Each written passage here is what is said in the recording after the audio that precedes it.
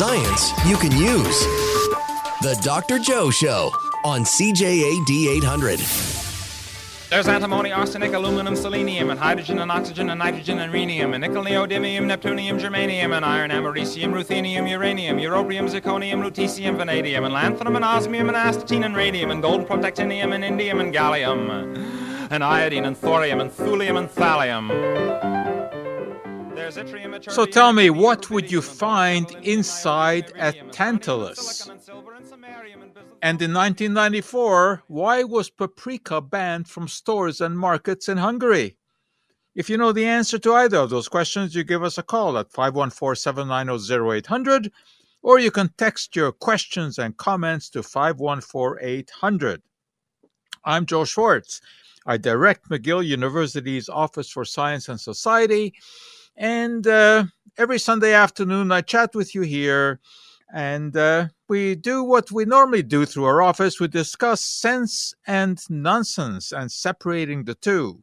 And of course, I also like to pose questions to you guys, as I just did, because each one of those questions does bring up an interesting story. I'd like to welcome a bunch of new listeners who I met just this past week in Guelph, Ontario, where I was invited to give a keynote address to the ChemEd 2023 conference. It's an annual conference. It rotates around North America.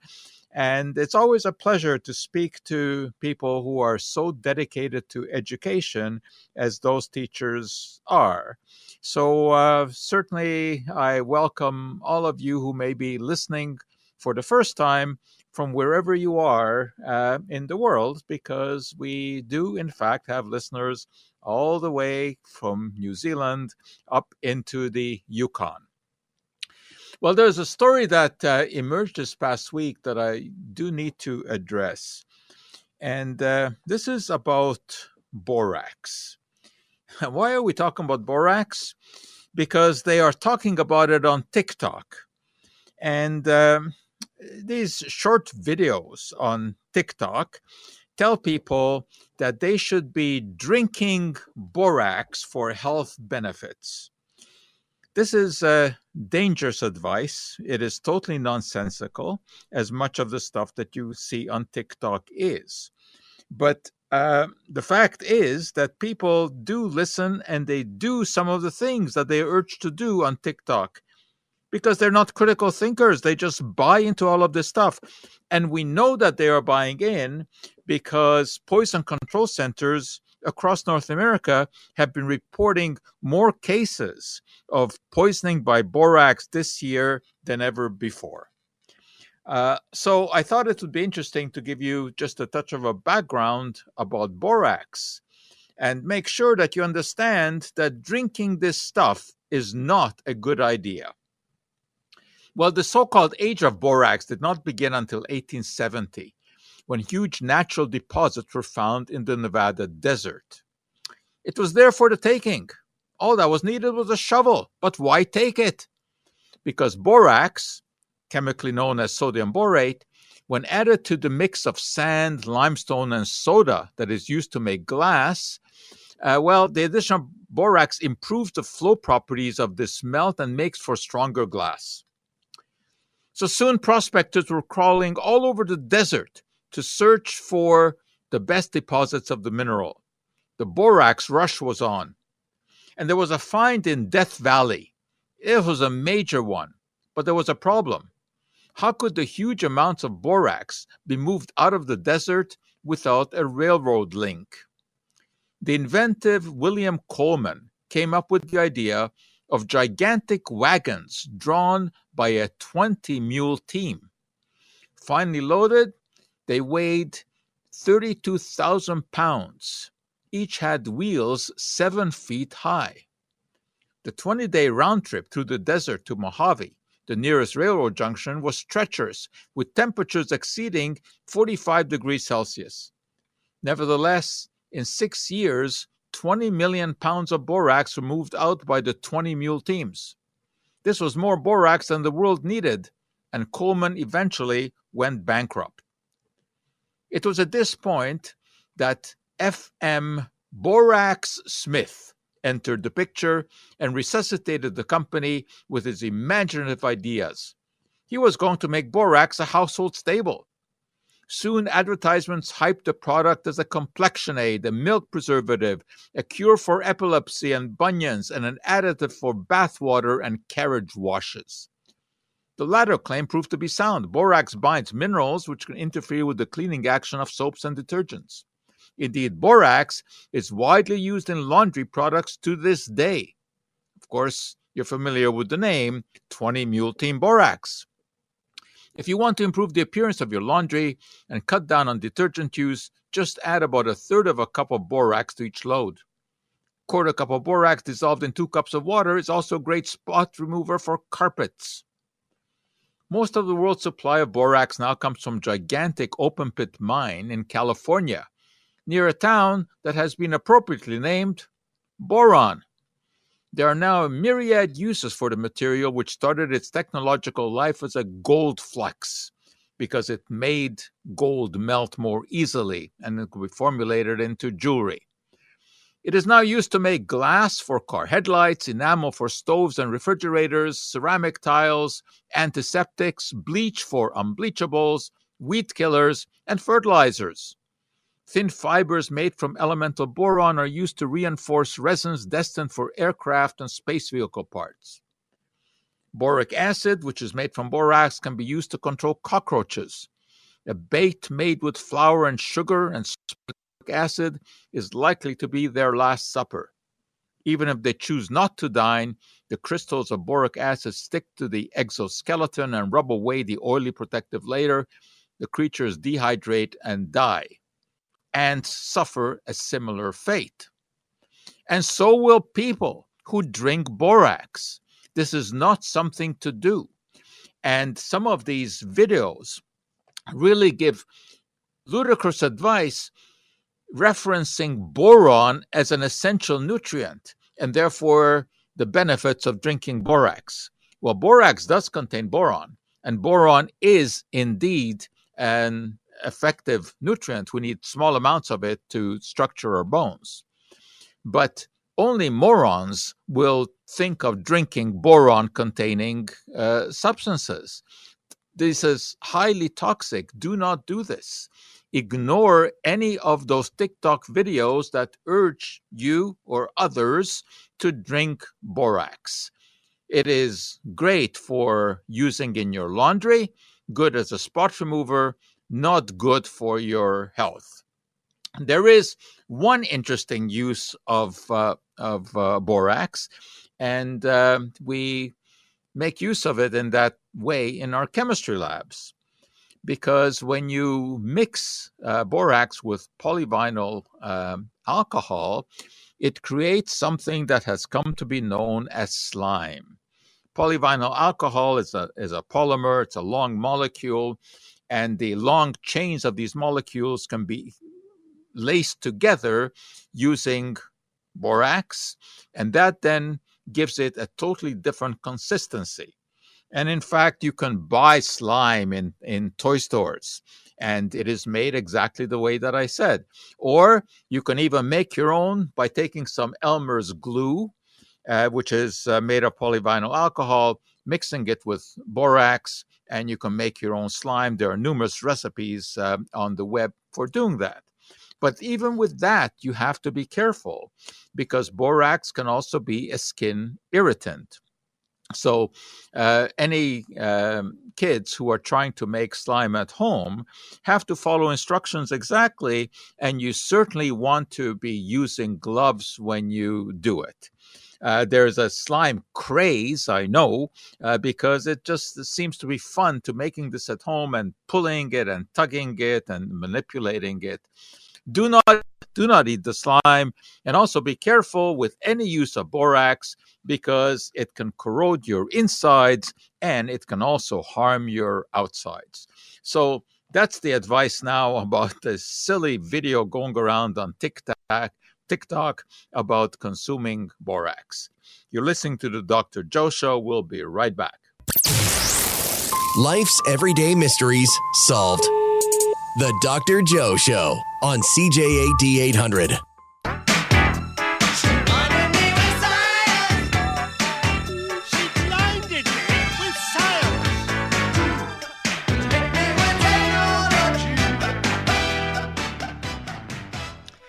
You know, as soon as I ask my questions, I tend to look over at my screen that displays the text messages. And I always expect to see James because James knows everything. He always has an answer. And indeed, I look over and I do have a text from James, but it's not to do with an answer. He says, you mentioned the Hungarian cake as your favorite this AM. Can you repeat the name of it? Yes, I talked about Dobos cake, Dobos, which is a famous Hungarian cake. It's a layered cake with layers of pastry separated by sort of a creamy chocolate. And on top of it, it has a orange sugar glaze. And actually, there's an interesting story about this because the cake is named after a chef whose name was Dobos, Dobos. And a few years ago, I was in Vancouver, and I was actually looking for a Hungarian restaurant, and I found one. And as I was about to walk in, I see a sign on the in the window of the restaurant. It says, "We now have Hungarian drummer cake." Well, for any of you who speak Hungarian, you know the humor of that, because Dobos in Hungarian means drummer. So they translated the name of the chef to drummer. Anyway, that's my story about Dobos cake. And now James can go on to answer my question about what you would find inside a Tantalus, or why in 1994 paprika was banned from stores and markets in Hungary. And obviously, that caused great concern.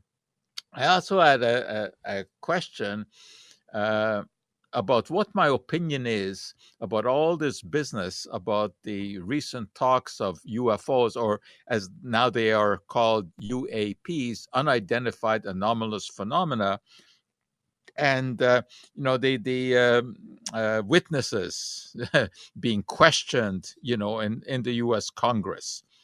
Now, I say witnesses, I say that with a lot of air quotes around it, because they have not witnessed anything. All we have is their word.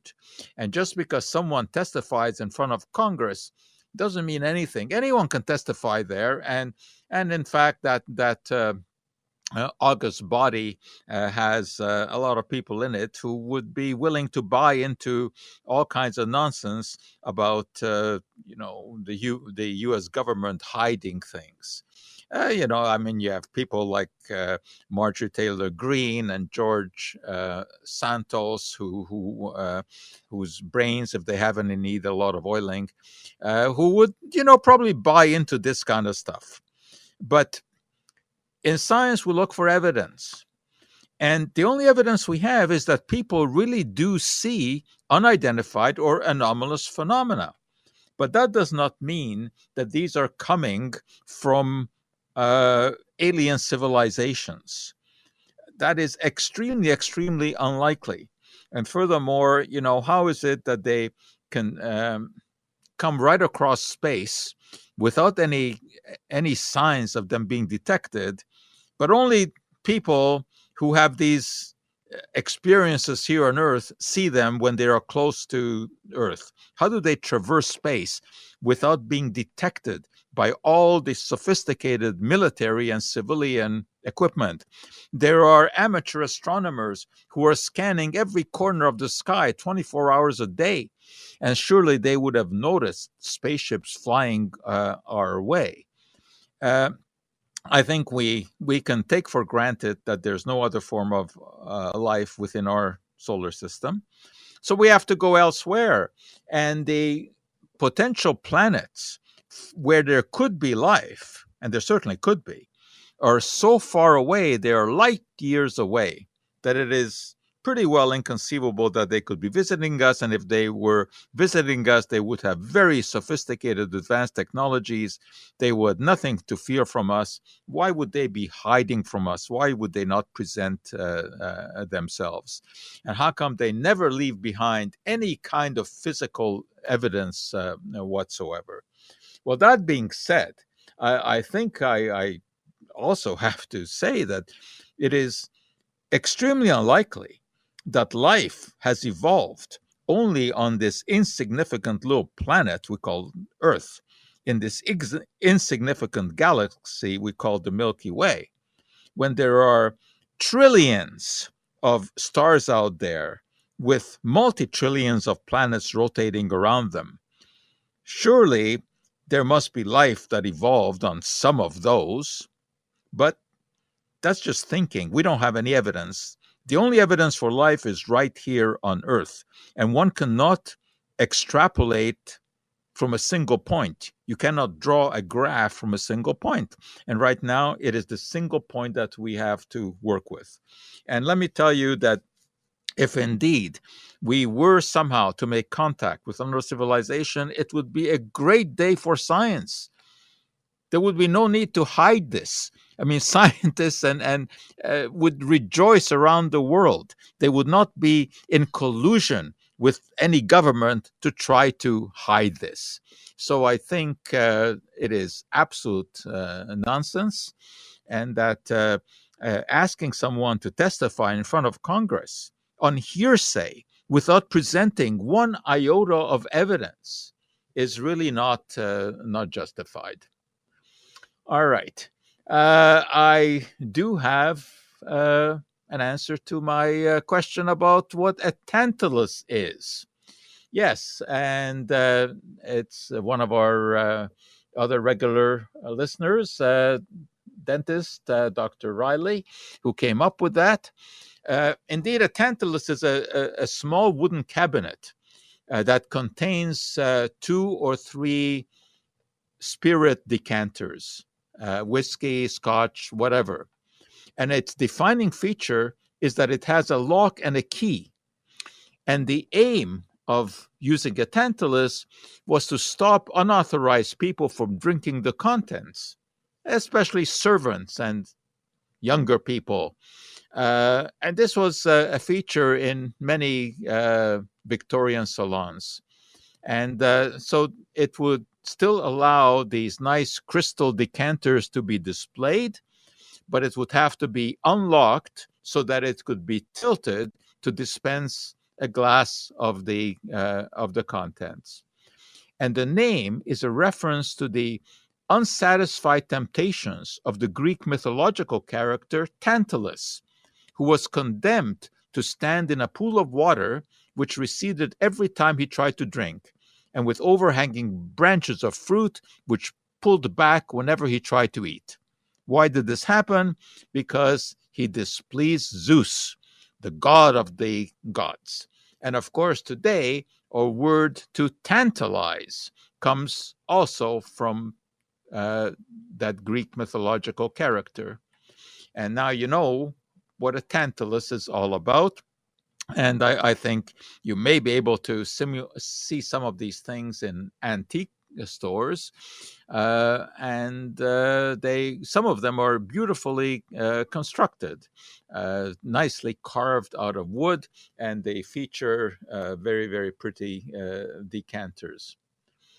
Okay, let me just check if we have answer to my other question about why in 1994 paprika was banned from stores and markets in Hungary, and so far that seems to have defied people finding an answer.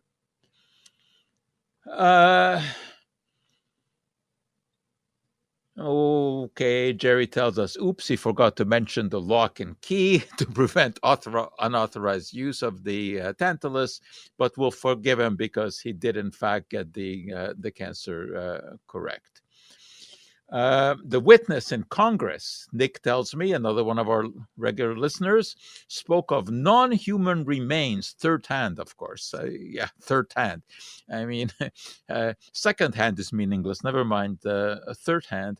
And I'm not sure what this non-human remains means. And it's just, I find it truly amazing that they allow people to come and hold forth in front of Congress on interesting phenomena, but without one iota of evidence.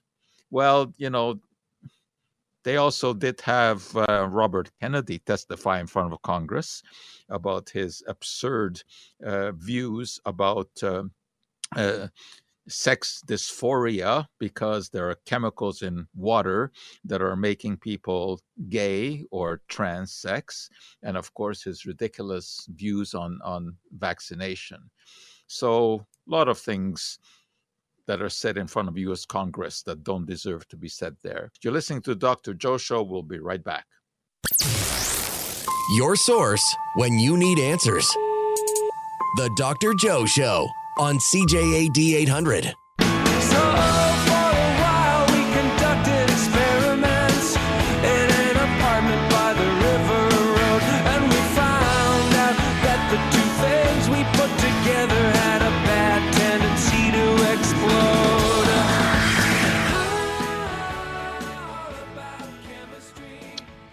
Well, we're back to the paprika story, and Nick is Hungarian. And yet he supposes that the problem was paprika that was, quote, stretched with pulverized bricks. No, it was not pulverized bricks. Neither was it banned because of any aflatoxin contamination, as Jerry thinks. So this question is still out there. 1994, panic in Hungary. Paprika banned from stores, banned from markets. Paprika is used extensively in Hungarian cooking. This was a huge concern. What happened? It was a major story. 1994, a story that made headlines around the world. So come on, guys, let's get this right. Okay, back to the 1800s. I'll tell you a little bit about soda fountains.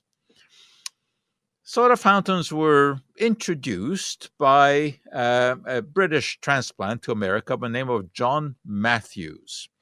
Now, soda water was already available at that time. It was pretty widely known in Europe because, of course, water from natural springs that were carbonated was a feature since the time of the Romans. People thought that drinking the bubbly water would be healthy. Well, in many cases, it was healthy because at least it was cleaner than the stuff that they would be pumping up from, the rivers that had sewage going into them. There were ways to make carbonated water by mixing calcium carbonate, that's marble, with sulfuric acid. There was a device called the Knuth apparatus, which consisted of 3 globes. You would put the reagents in one globe, the bubbling gas would go through another one, and the carbonated water would be stored in the 3rd globe, and it could be poured off. So those things were known.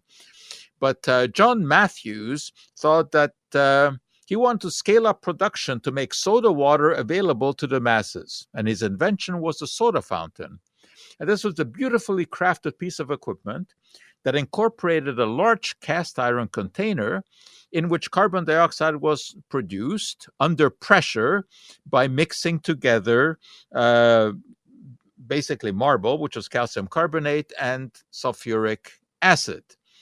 And then this pressurized beverage would be dispensed when a soda jerk would jerk a handle on the machine, the soda fountain machine, and out would come the soda water. It was often mixed with some sort of flavoring agent, and it was dispensed from counters. Many of those counters were in pharmacies. And indeed, sometimes those pharmacies even suggested that the soda water had some sort of health benefit. So today, of course, soda water is around. It's very popular these days, as it should be in terms of preferring it to soft drinks that are either sweetened with artificial sweeteners or with sugar. And there's no truth to the fact that carbonated water is damaging to the teeth. The contact time is too little, even though when carbon dioxide dissolves in water, it forms carbonic acid. But that is not acidic enough to have any kind of effect on teeth. And some of you may remember when soda water used to be delivered by seltzer men. And it was delivered in these seltzer bottles, which had this ingenious spigot at the top. And that prevented the carbon dioxide from being lost. Because, when you have a bottle, whether it's a soft drink or just soda, once you open it, you lose the fizz if you can't cap it properly. Well, this spigot on those bottles prevented that. And because those bottles could withstand high pressure, they were made of very thick glass, you got a lot of carbon dioxide in there. So it was much more potent than the soda today. And this was something that was very popular in big cities, both in Europe and here.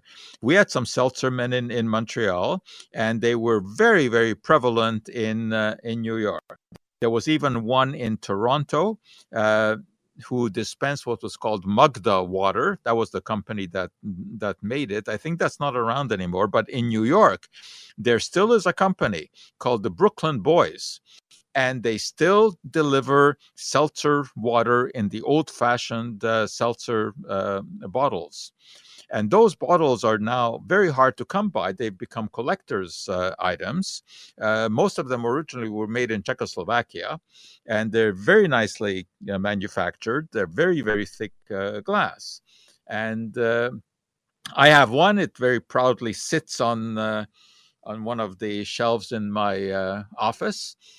Because I certainly remember using this when I was a kid.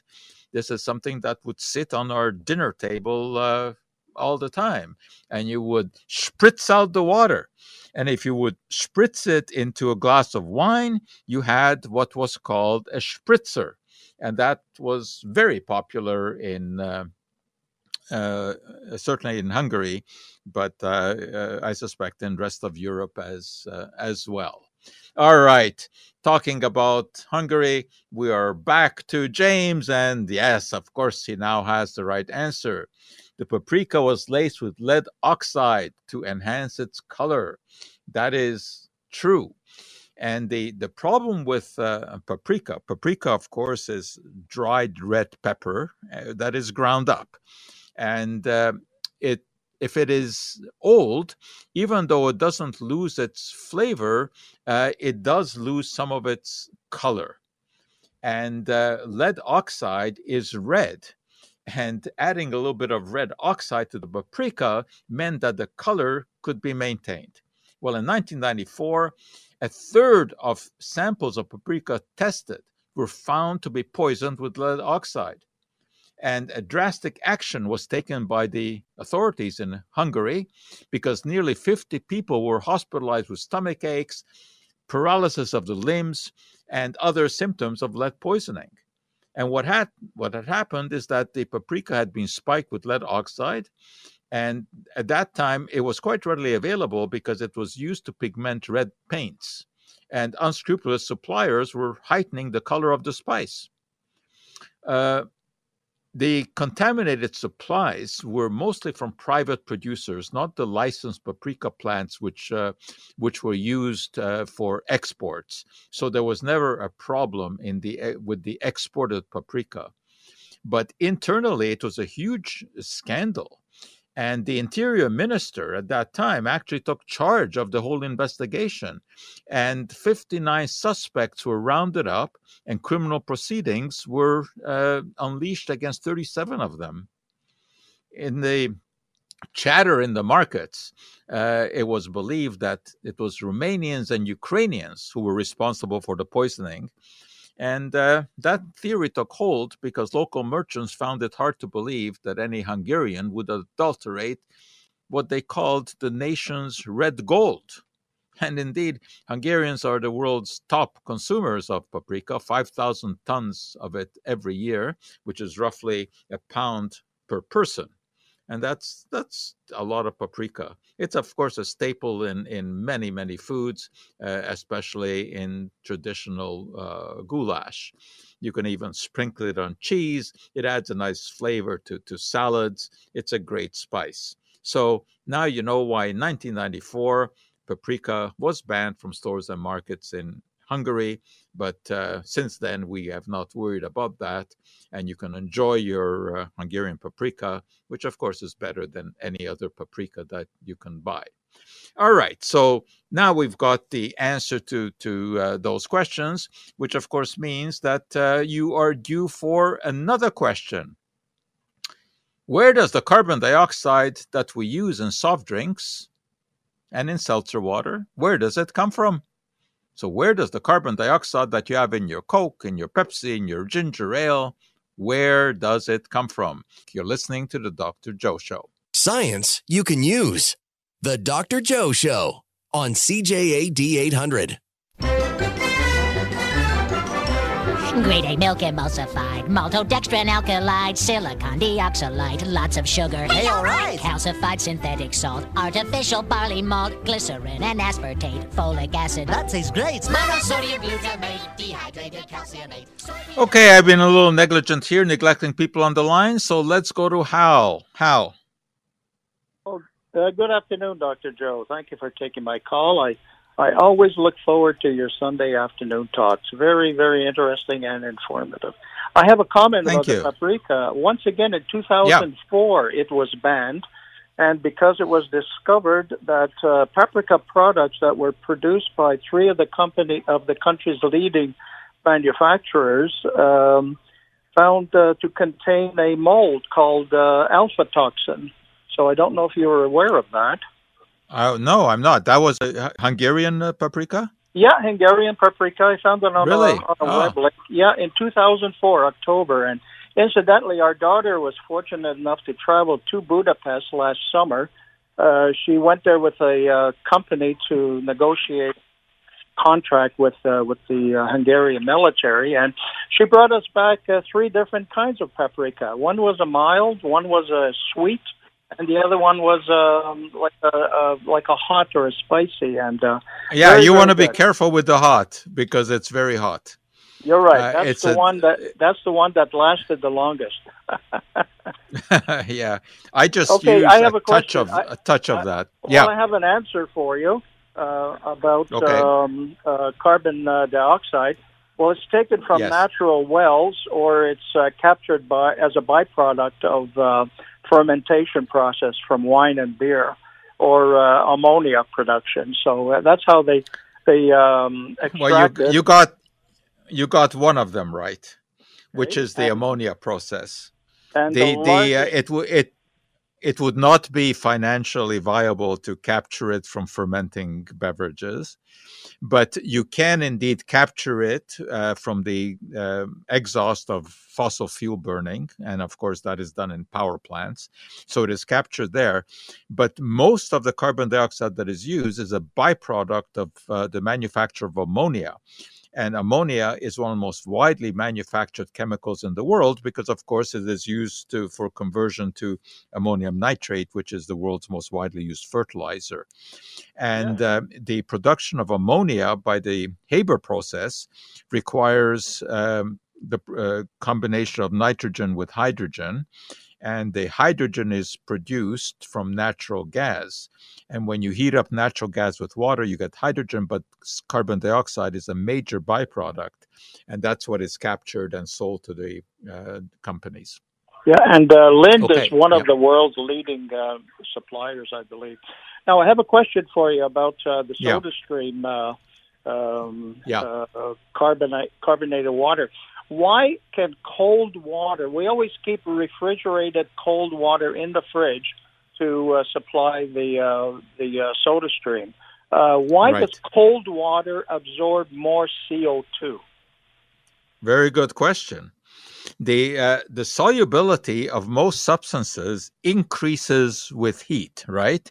If you dissolve sugar in hot water, it dissolves much more quickly than in cold water. But the opposite holds true for gases. Gases very easily escape from a solution when you heat the solution. So you want to keep a solution cold in order to keep the gas in solution.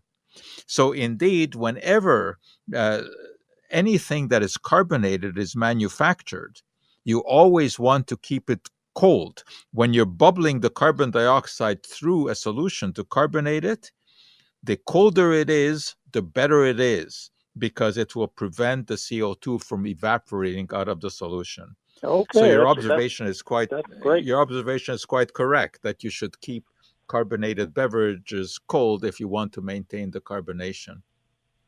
Yeah. Okay, good. And I wonder if you have a comment, Dr. Joe. Last night on the news, it was reported that researchers, biologists up in Siberia, they discovered some worms that had thawed out in the tundra, that they believe they carbon dated the tundra, and it was about 46,000 years old.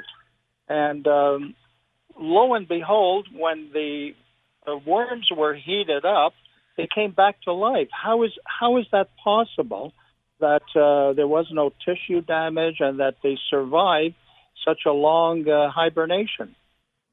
I don't know. I didn't see that report. I'd have to look into it, whether they actually know for sure that those worms are that old. I don't know. But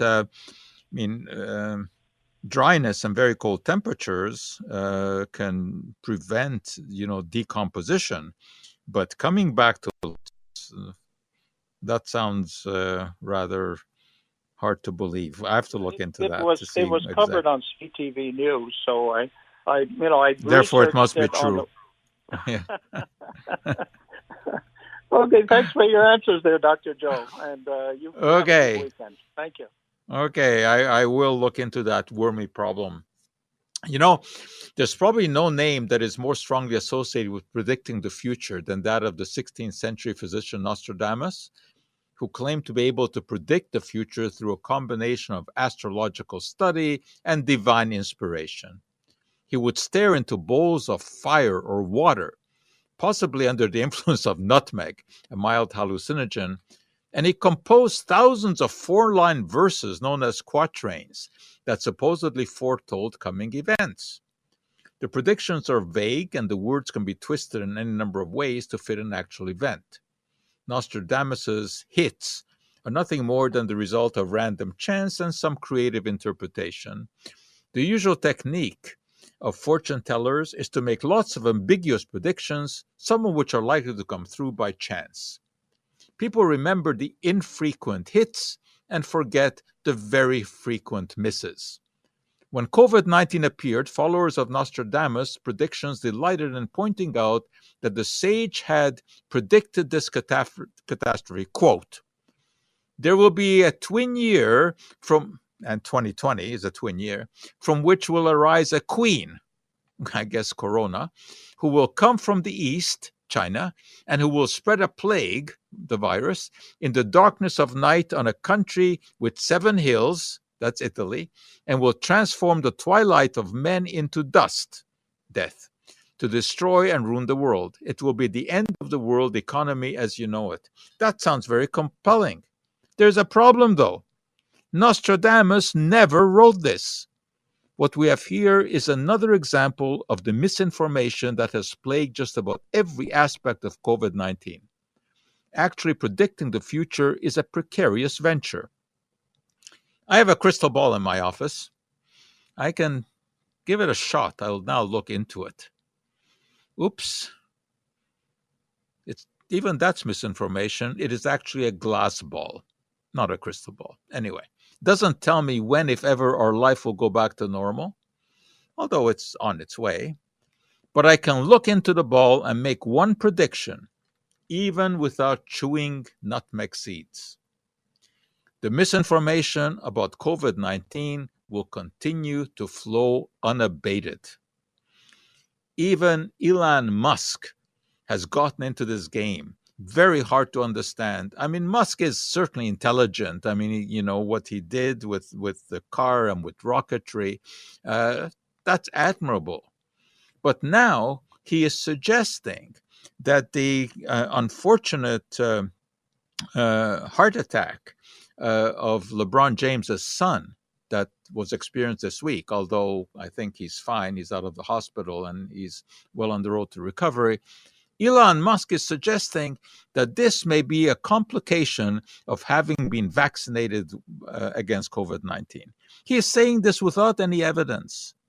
We know that there are very rare complications, heart complications, but he's suggesting this without any kind of evidence about that young LeBron's son was recently vaccinated. I mean, so, you know, this is just unverified conjecture. Anyway, misinformation. But I'll inform you that we're out of time. The hour has flown by, as it usually does. We'll be back with you same time, same station next week. Until then, I'm Joe Schwartz, hoping all the chemistry in your life comes out just right.